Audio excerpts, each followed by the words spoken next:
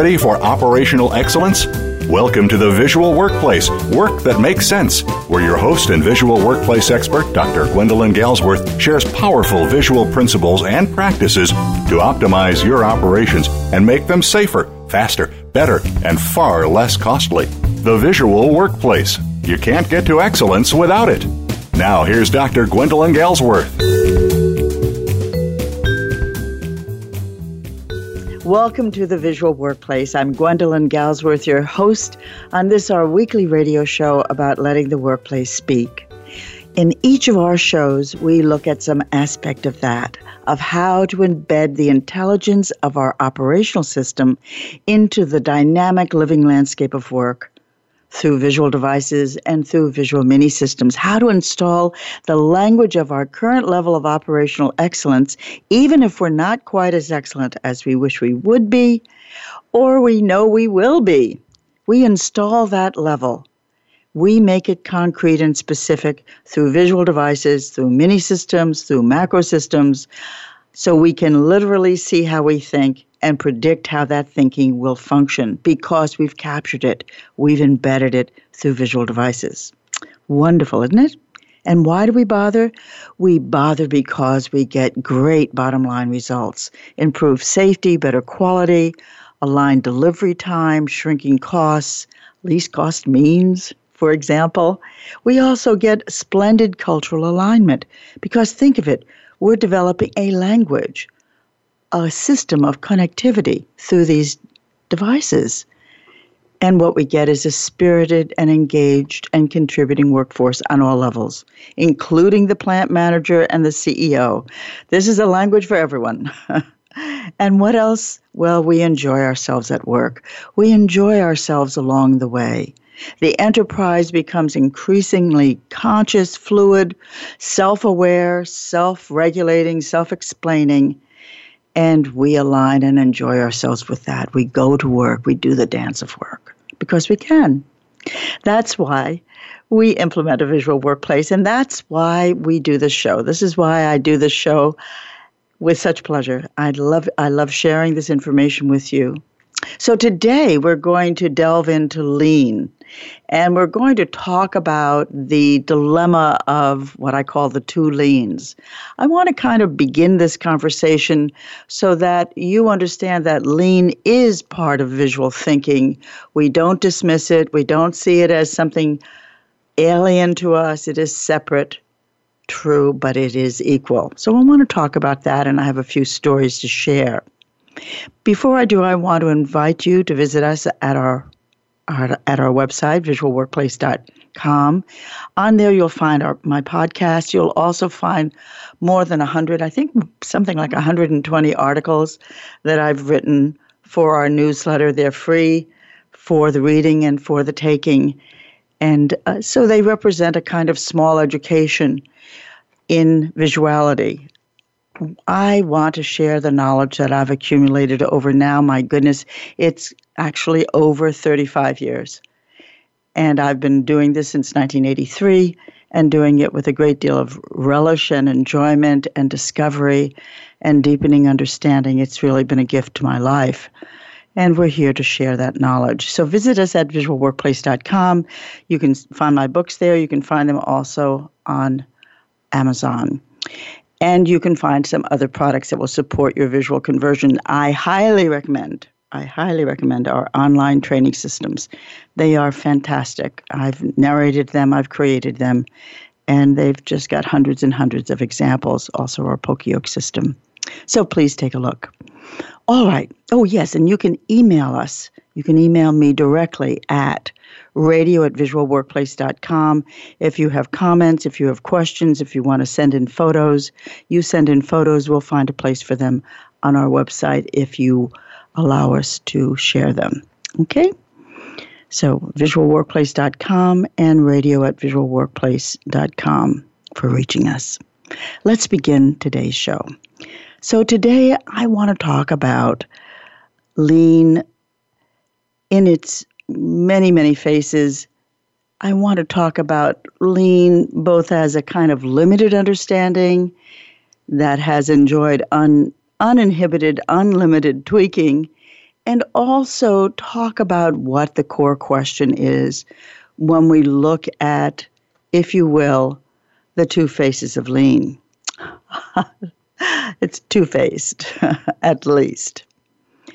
Does lean, in fact, have a hard edge? Does it have a limit? When a company puts its foot upon the path to lean, should it expect an endpoint, a completion, an arrival? Is it a bounded outcome that we as a company can achieve and then move on? Or is lean a forever commitment? Does it just go on and on? In short, is it a destination or process? Many companies convert from traditional manufacturing, even traditional hospital, healthcare, to the new way, the new excellence through lean. This is a major step. Or let's say they attempt to. They focus, in keeping with some of the tenets of lean, they focus on reducing the time element or the time component of the process. They attack time as a cost factor in order to increase profit margin. That means reducing cycle time as well. It means many things, and that's one of the things. And there's no bones about it. A time-based improvement mechanism is a crucial step in transforming your enterprise and increasing your profit margin. The lean strategy and its complement of lean tools are crucial to both those outcomes. Cellular design, takt time standard work, pull systems, line leveling, load balancing. Cellular design, for example, creates discrete fields of production that are defined by the value that gets added there. In cells that are designed for flow and pull, material, people, and information follow a path through the physical environment. That cycle after improvement cycle begins to be described or could be described as the least cost flow, the least cost means. I love that word. I love that phraseology. It's so sparse. I call this flow line, this least cost flow, the critical path. This came from Buckminster Fuller. Lockheed Martin used this a lot when it was challenging for the Joint Strike Fighter. 2002, I think 2001, we were working with them then. The critical path. And I wonder, does this match your description of lean?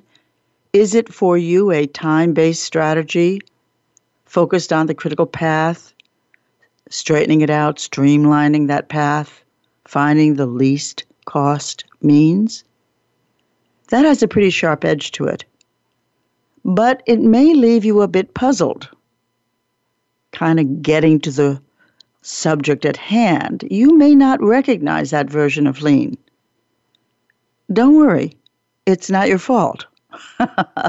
There's a lot going on in the field of lean today that makes it pretty fuzzy. No sharp edge.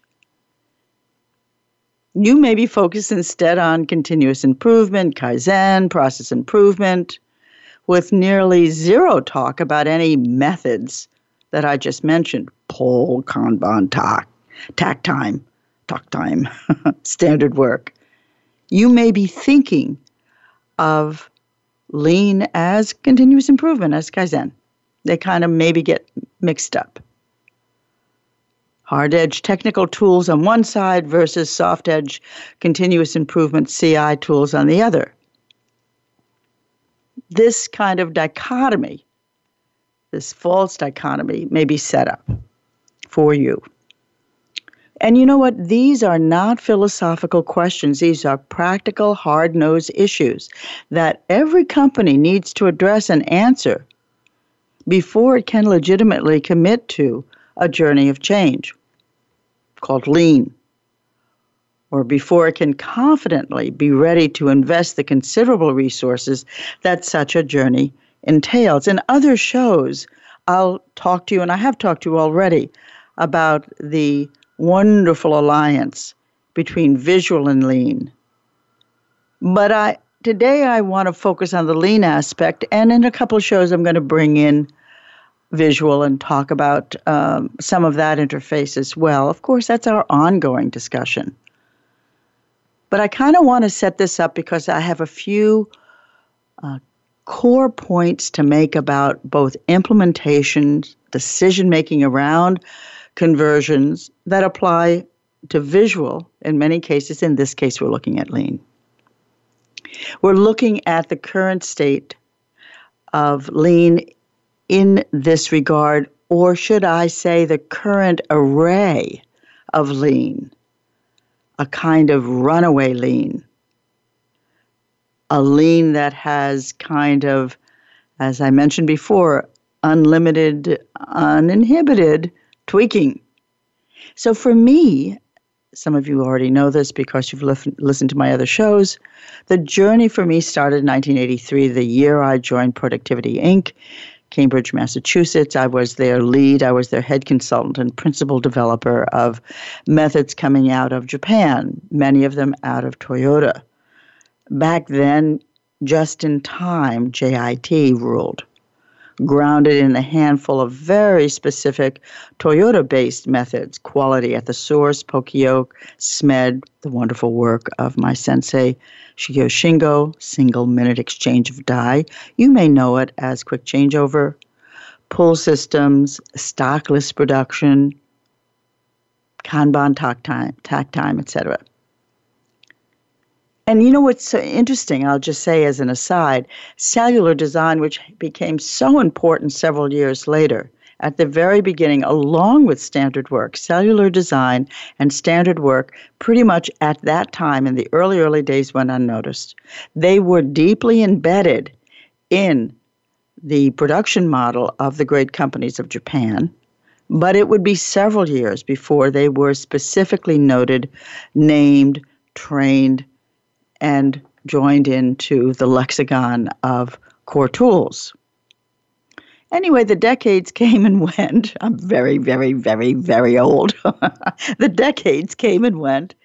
Many hands, many minds, many companies, many practitioners, many marketers touched this basic set of elements and made of it what they wanted and what they could.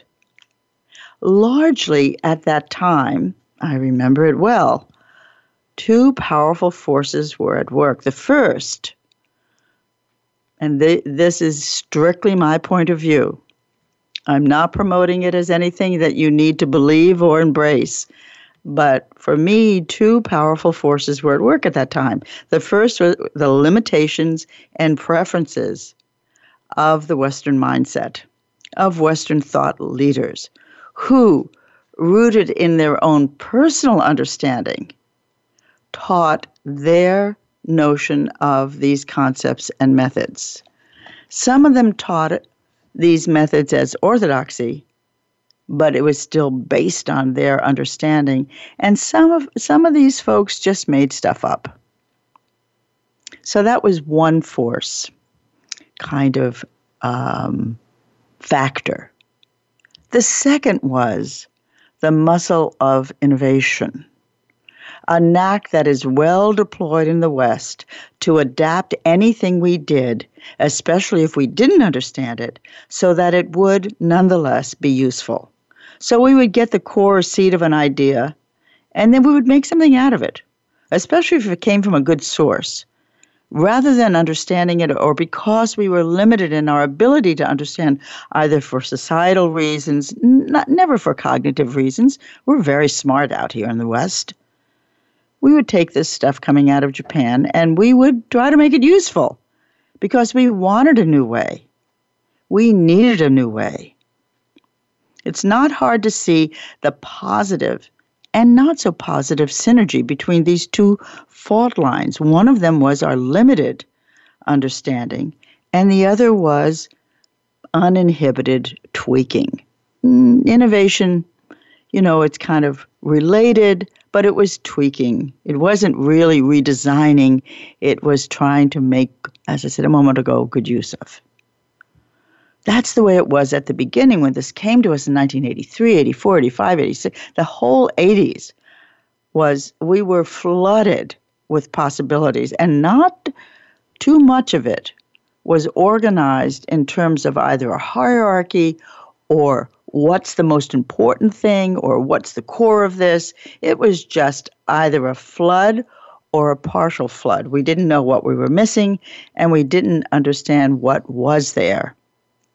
And with the passage of now nearly 40 years to bring us to now, this has produced many, many benefits. There's no question that we got tremendous mileage out of the early levels of what is now called lean, what was then JIT, which I describe as, to this day, a predetermined engineering benefit that is designed to strip out time out of your production system.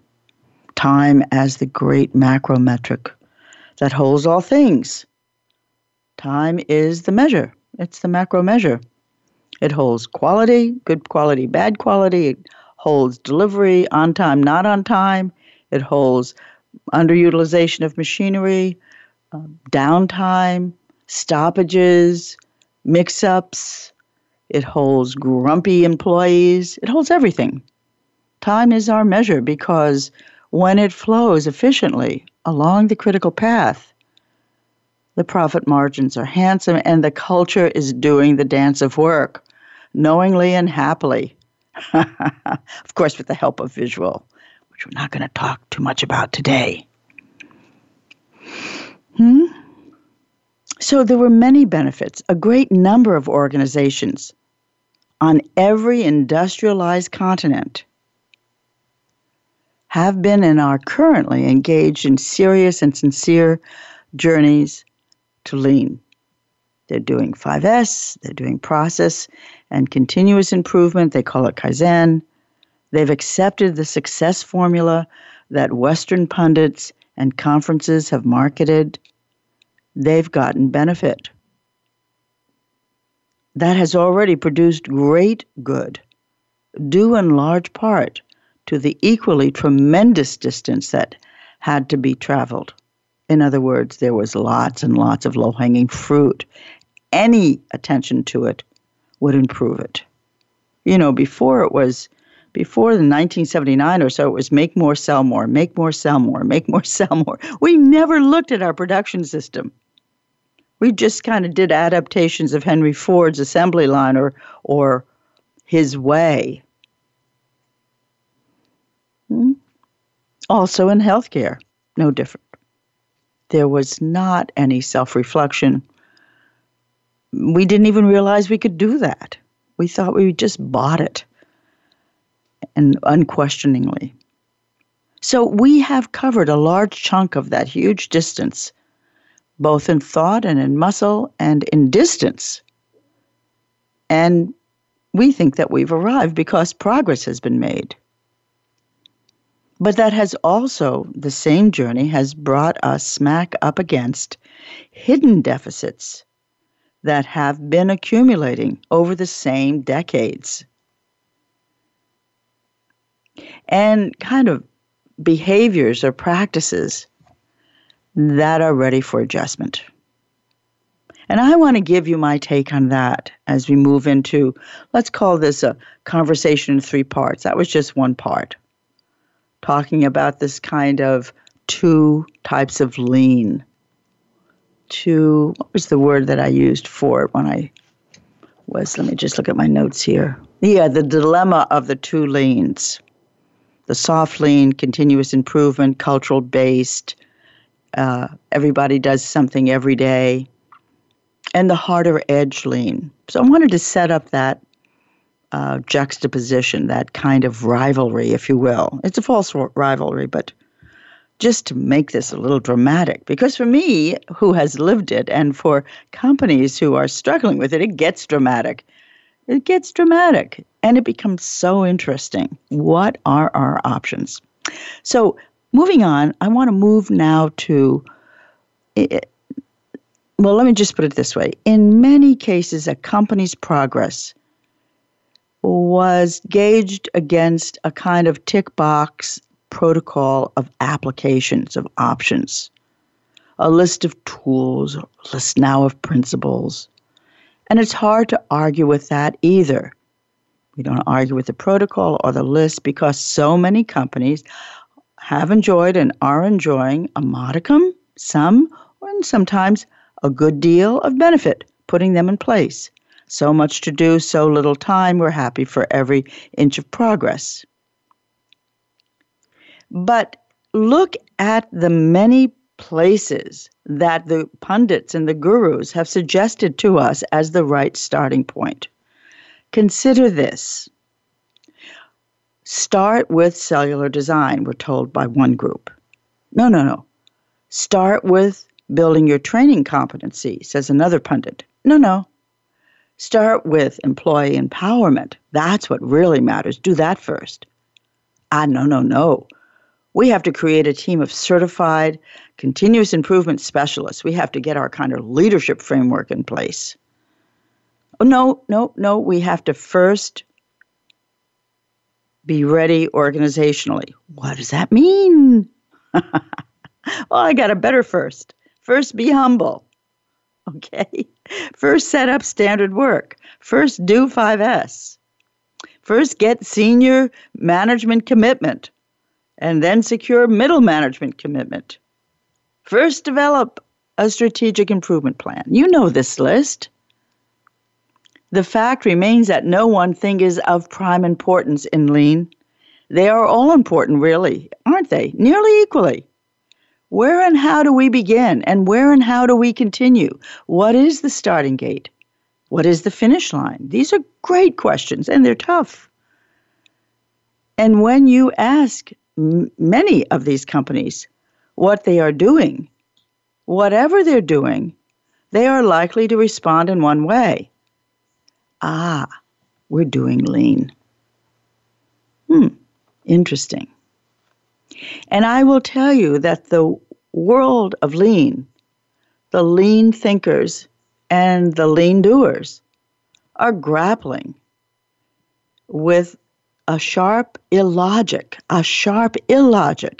that is creating rumblings and uneasiness amongst the ranks and in the boardroom. These are the chickens of inconsistency and muddled thinking that over the past 3 or, goodness help us, 4 decades have come home to roost. These chickens have come home to roost. On the one hand, some of us see lean as a known and knowable destination, closely defined and achievable through a tight, formulaic sequence of application, Others of us hold that lean has become synonymous with continuous improvement, or maybe synonymous with, as Dan Jones and Jim Womack states, the pursuit of perfection. Lean as a never-ending process, coterminous with continuous improvement and without a hard edge. Muddled. What's a person to do? What's a company to do? Muddleness troubles me because I, too, am a practitioner. And my allegiance is also to 2 worlds, but maybe not the 2 that you think of. 2 worlds. This is how my dichotomy, my parallel universes run. One of the worlds is a world of what works. What helps companies actually move forward? That's what I'm interested in.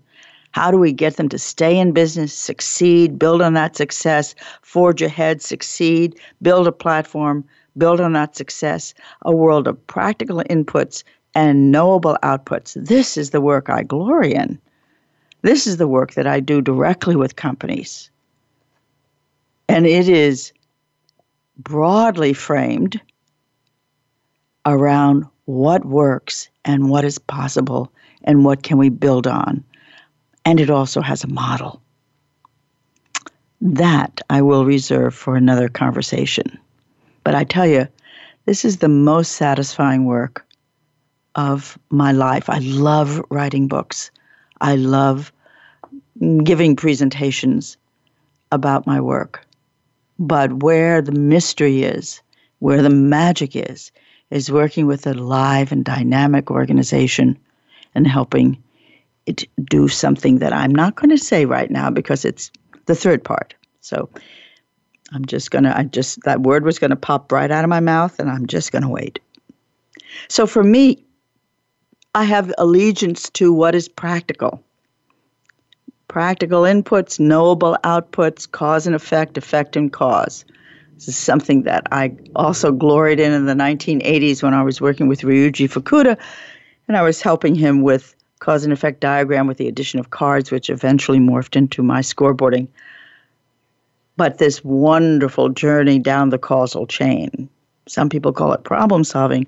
I call it the causal chain. And it is so interesting because there's no such thing as a silver bullet. There's a silver bullet for very, very refined questions of research and science, but not in the world of work. There are so many causes.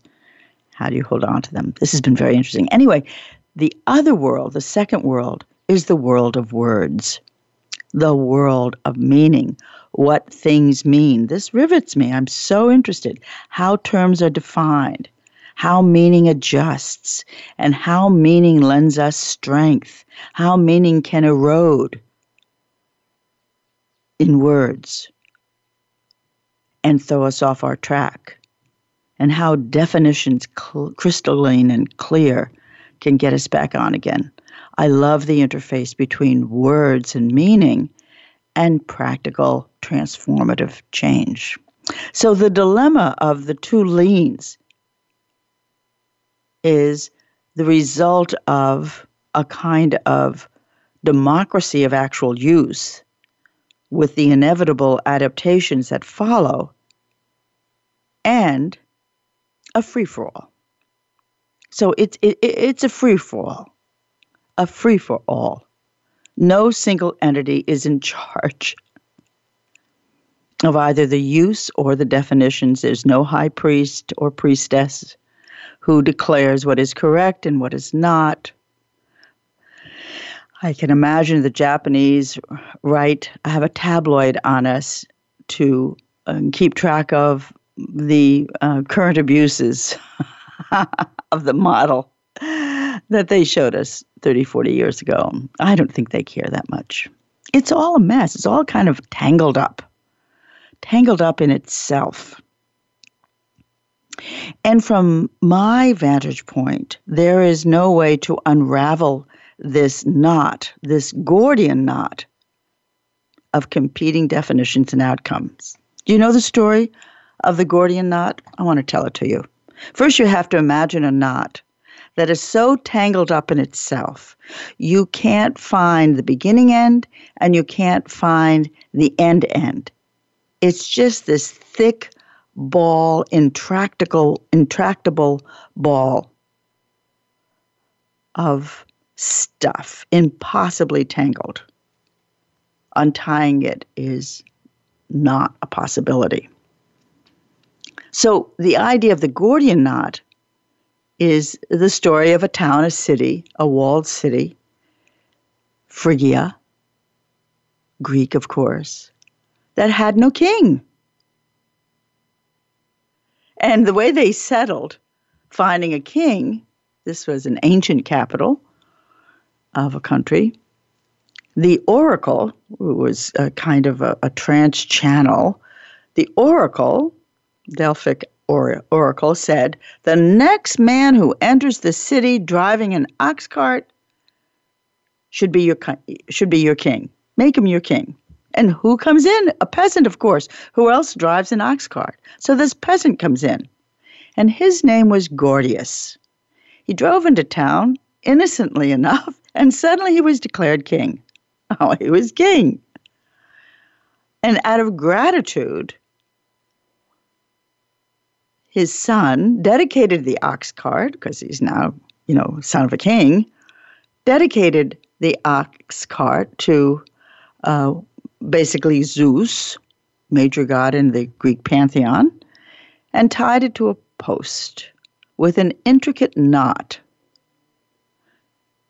An intricate knot that was later described as several knots so tightly entangled that it was impossible to see how they were fastened or how they could be unfastened. So this went on for a while. And then the oracle said that any man who could unravel this elaborate knot would be destined to be ruler of all of Asia. And who comes along? Alexander the Great. In the 4th century BC, Alexander the Great comes along. He comes to this town. He looks at the knot. He knows that he can't untie it. And he gets this epiphany. You know what? All I have to do to get these pieces of rope and string untied is this. And he drew his sword, and he sliced the knot in half in a single stroke. There was no more Gordian knot, and he did indeed become the ruler of all of Asia, Alexander the Great. And it's called cutting the Gordian knot, which is when you are faced with an intractable problem that defies solutions, you have to render moot, M-O-O-T, moot, the perceived constraints of that problem. You have to slice right through it. That's the story of the Gordian Knot. So I'm saying, with this kind of complex confusion with these worlds of lean colliding, this kind of funny or false rivalry of continuous improvement versus technical predetermined engineering change triggered by the use of time, this set of very precise tools versus a kind of cultural overlay of let's just keep doing something every day, everybody, every day, something which is lean. How do you choose one or the other? This is Sophie's choice. How do you choose one over the other when they're both important? Which is more important? How do I talk about that? How do I get practical about it? And so what I'm suggesting as the solution to this dilemma that we are now living is that we follow in the manner of Alexander the Great.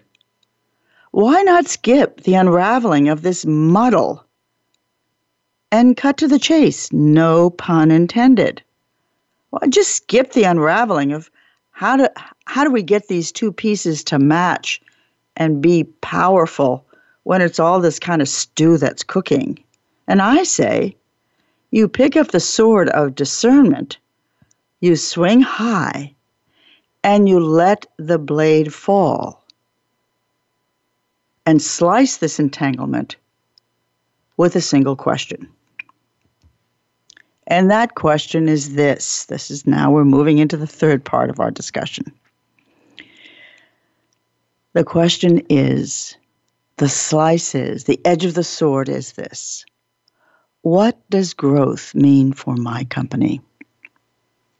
What does growth mean for my company is the sword swung high that will slice this entanglement and free the knot, the forces in the knot, cut through this muddle.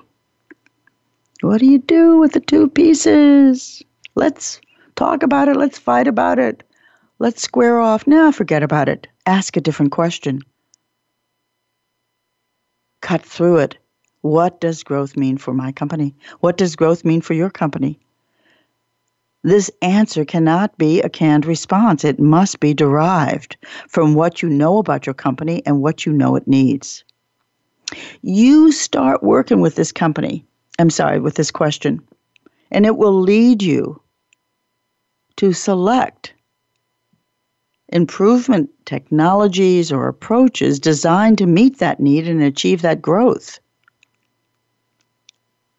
The same answer will show you how to spend or redeploy the resources released by the success of the improvement technology you selected. In other words, you use one improvement technology, you move ahead, you have a success, then look closely use that sword. What does growth mean for my company? Look again.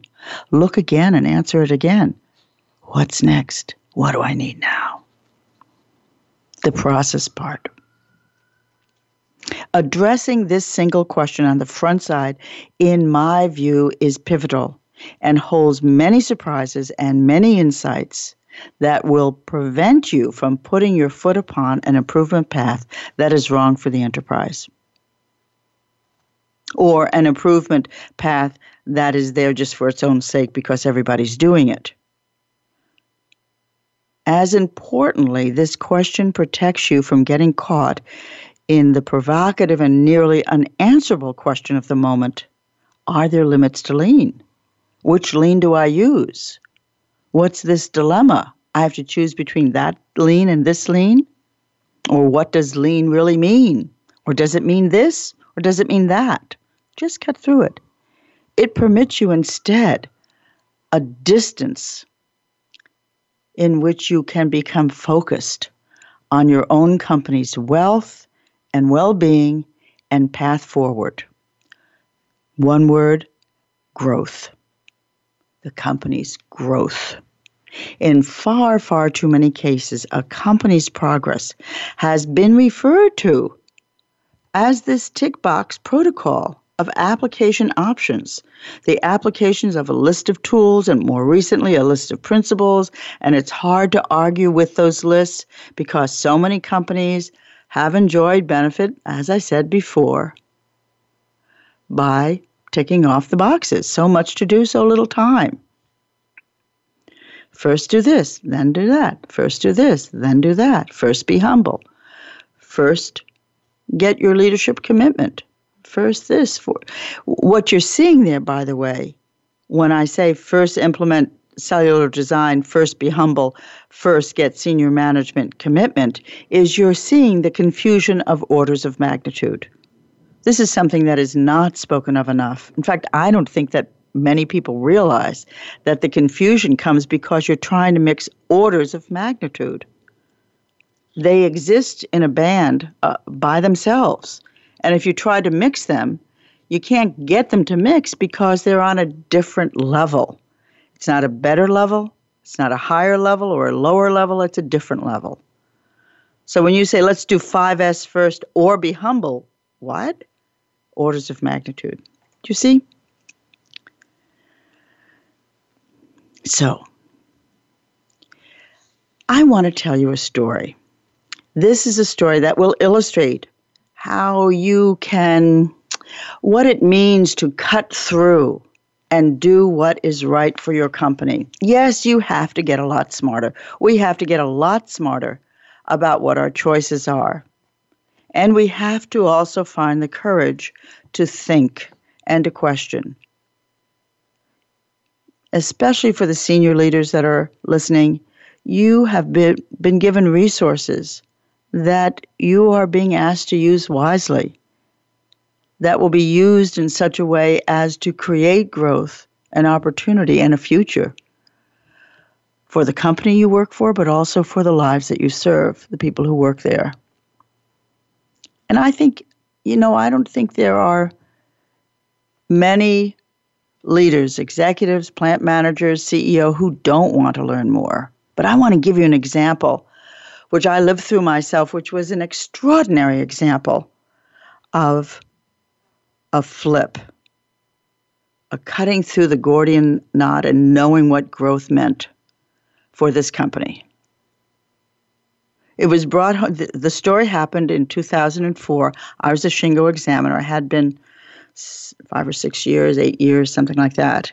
And I was part of a site team that went to the Delphi facility in Reynosa, Mexico for a site visit.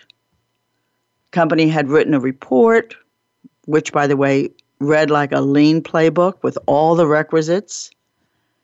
And we went to verify, to validate and verify, to see if to verify this very impressive improvement profile that had been described in the challenge report and the achievement report. Read like a playbook. Quick changeovers, one-piece flow, quality at the source, cellular design solidly in place, totally connected integrated production floor, along with dramatic reductions in lead time and throughput time and accidents, reductions in defects, reduction in costs, and all the associated increases in productivity and customer satisfaction and revenue profit margin. Oh, my God. The report shared a crystal clear manufacturing vision for operational excellence, and it was captured in a 5-point progressive model. This was the brainchild of J.T. Battenberg, who was chairman and CEO of Delphi Corp. From 1998 to about 2005. He got into some trouble there, did some naughty things, but I'm telling you, as a leader, he was a model of clarity. And I saw him a couple of times at conferences. He would always come in, whatever the season, with some kind of cashmere draped over his shoulders. So he had his mantle in place. He would sweep in, and he always had an entourage. And whether they came in a taxi or they walked, you knew that a private jet was waiting at the airport. I mean, he was so much about image and impact. And I bought the whole thing. I thought, man, oh man, I call him a barracuda leader. We'll do a few shows on leader. We'll do a lot of shows on leadership. But he was like, wowzer. So he had mandated that this 5-point progressive model be implemented, deployed, and used as an assessment tool for all his plants. What did he have? 400 plants in Delphi, tier 1 supplier to GM. It was a break-off in the 1990s, really became very successful. The 5-point operational excellence system. I saw it in 1997. Wow. He actively participated in bringing that whole Delphi group forward. And he also had the very active participation of a number of retired Toyota senseis, one for each of his divisions.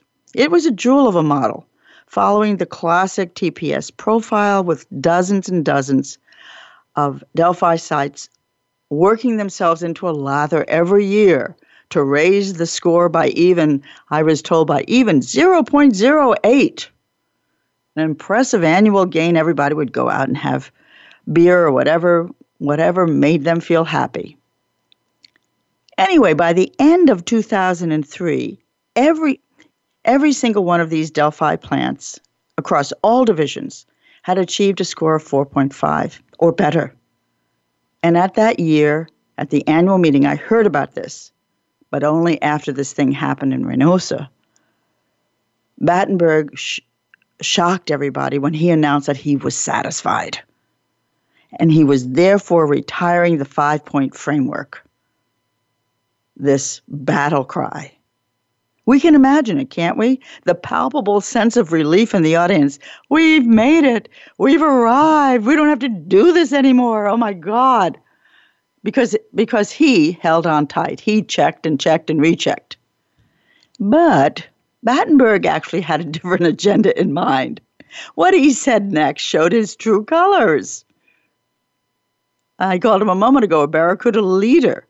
Means nice as pie on the outside, but hungry on the inside, always looking for lunch. Everything is lunch. He's always looking for lunch. He's always ready to gobble it up. And what he said next was, okay, thank you, and we're finally ready. Now let's grow. Let's grow. We've reached the starting line. Let's grow. I want 30% more of everything. If it's negative, I want it to go down. If it's positive, I want it to go up by 30%. Standing next to me on this stage are our 5 Toyota senseis. They've gotten us this far. We've listened to them. Now, your sensei is going to be back there when you get back there tomorrow. Do whatever he tells you to. I want 30% of everything, more of everything.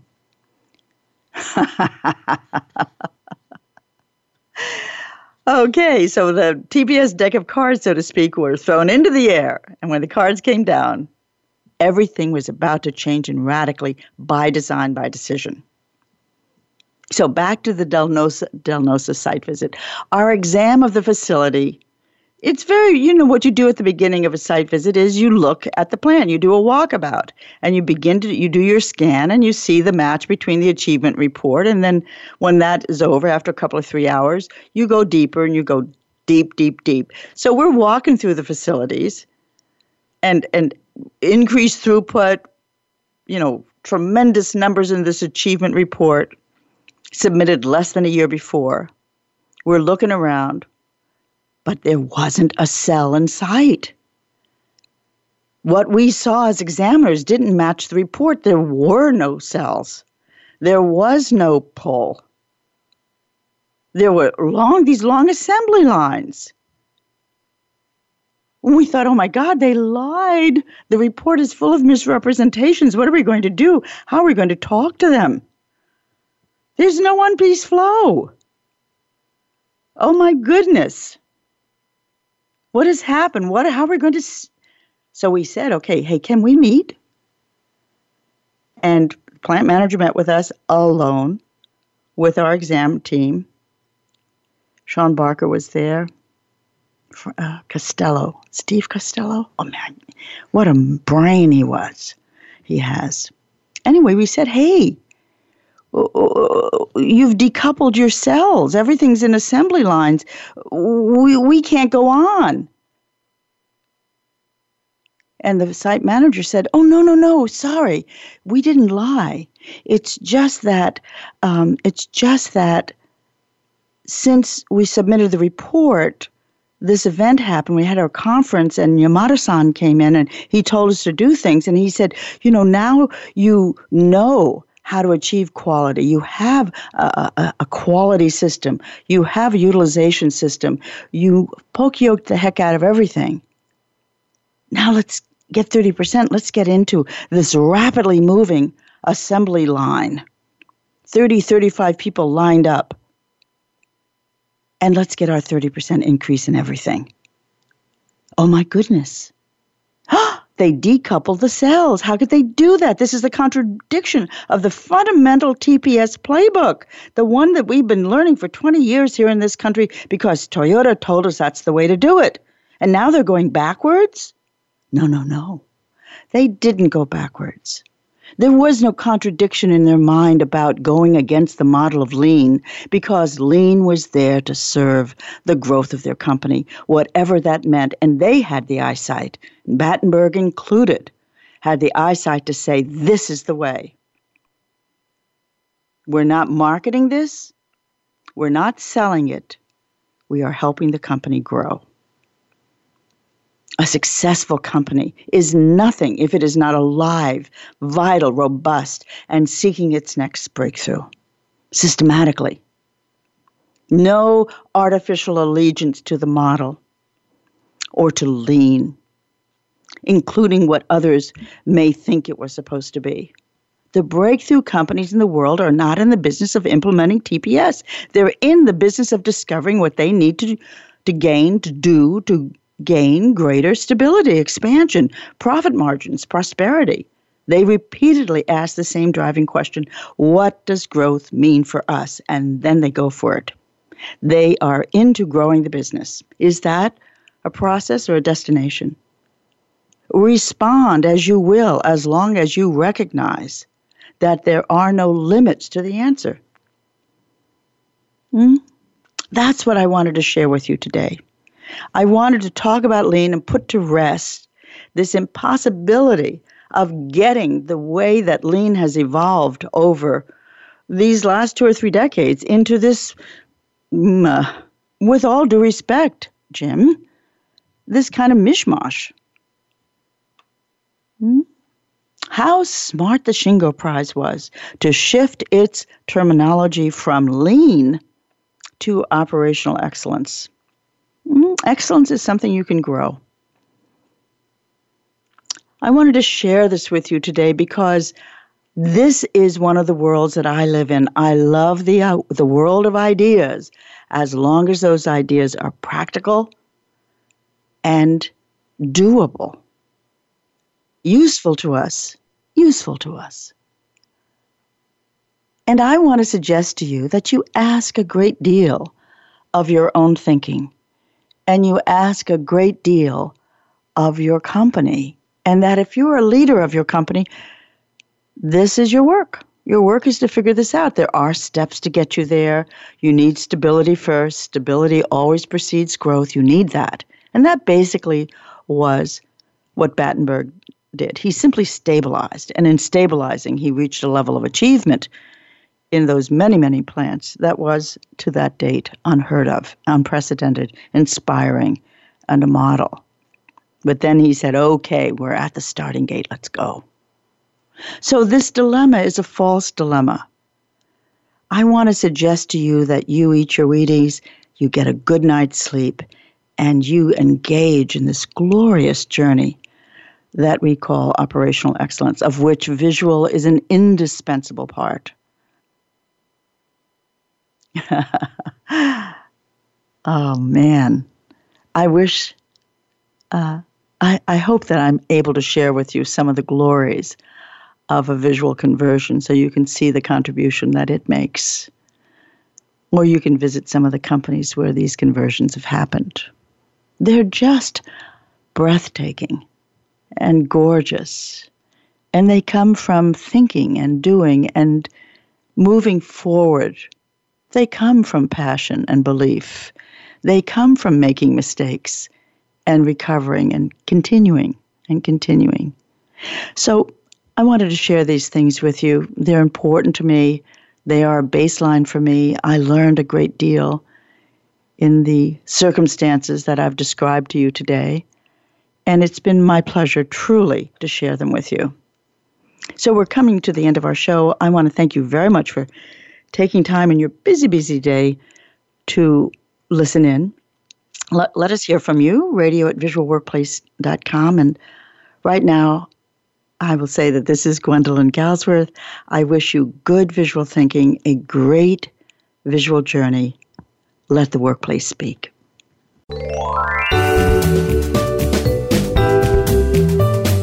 Thank you for joining us this week at Visual Workplace Radio.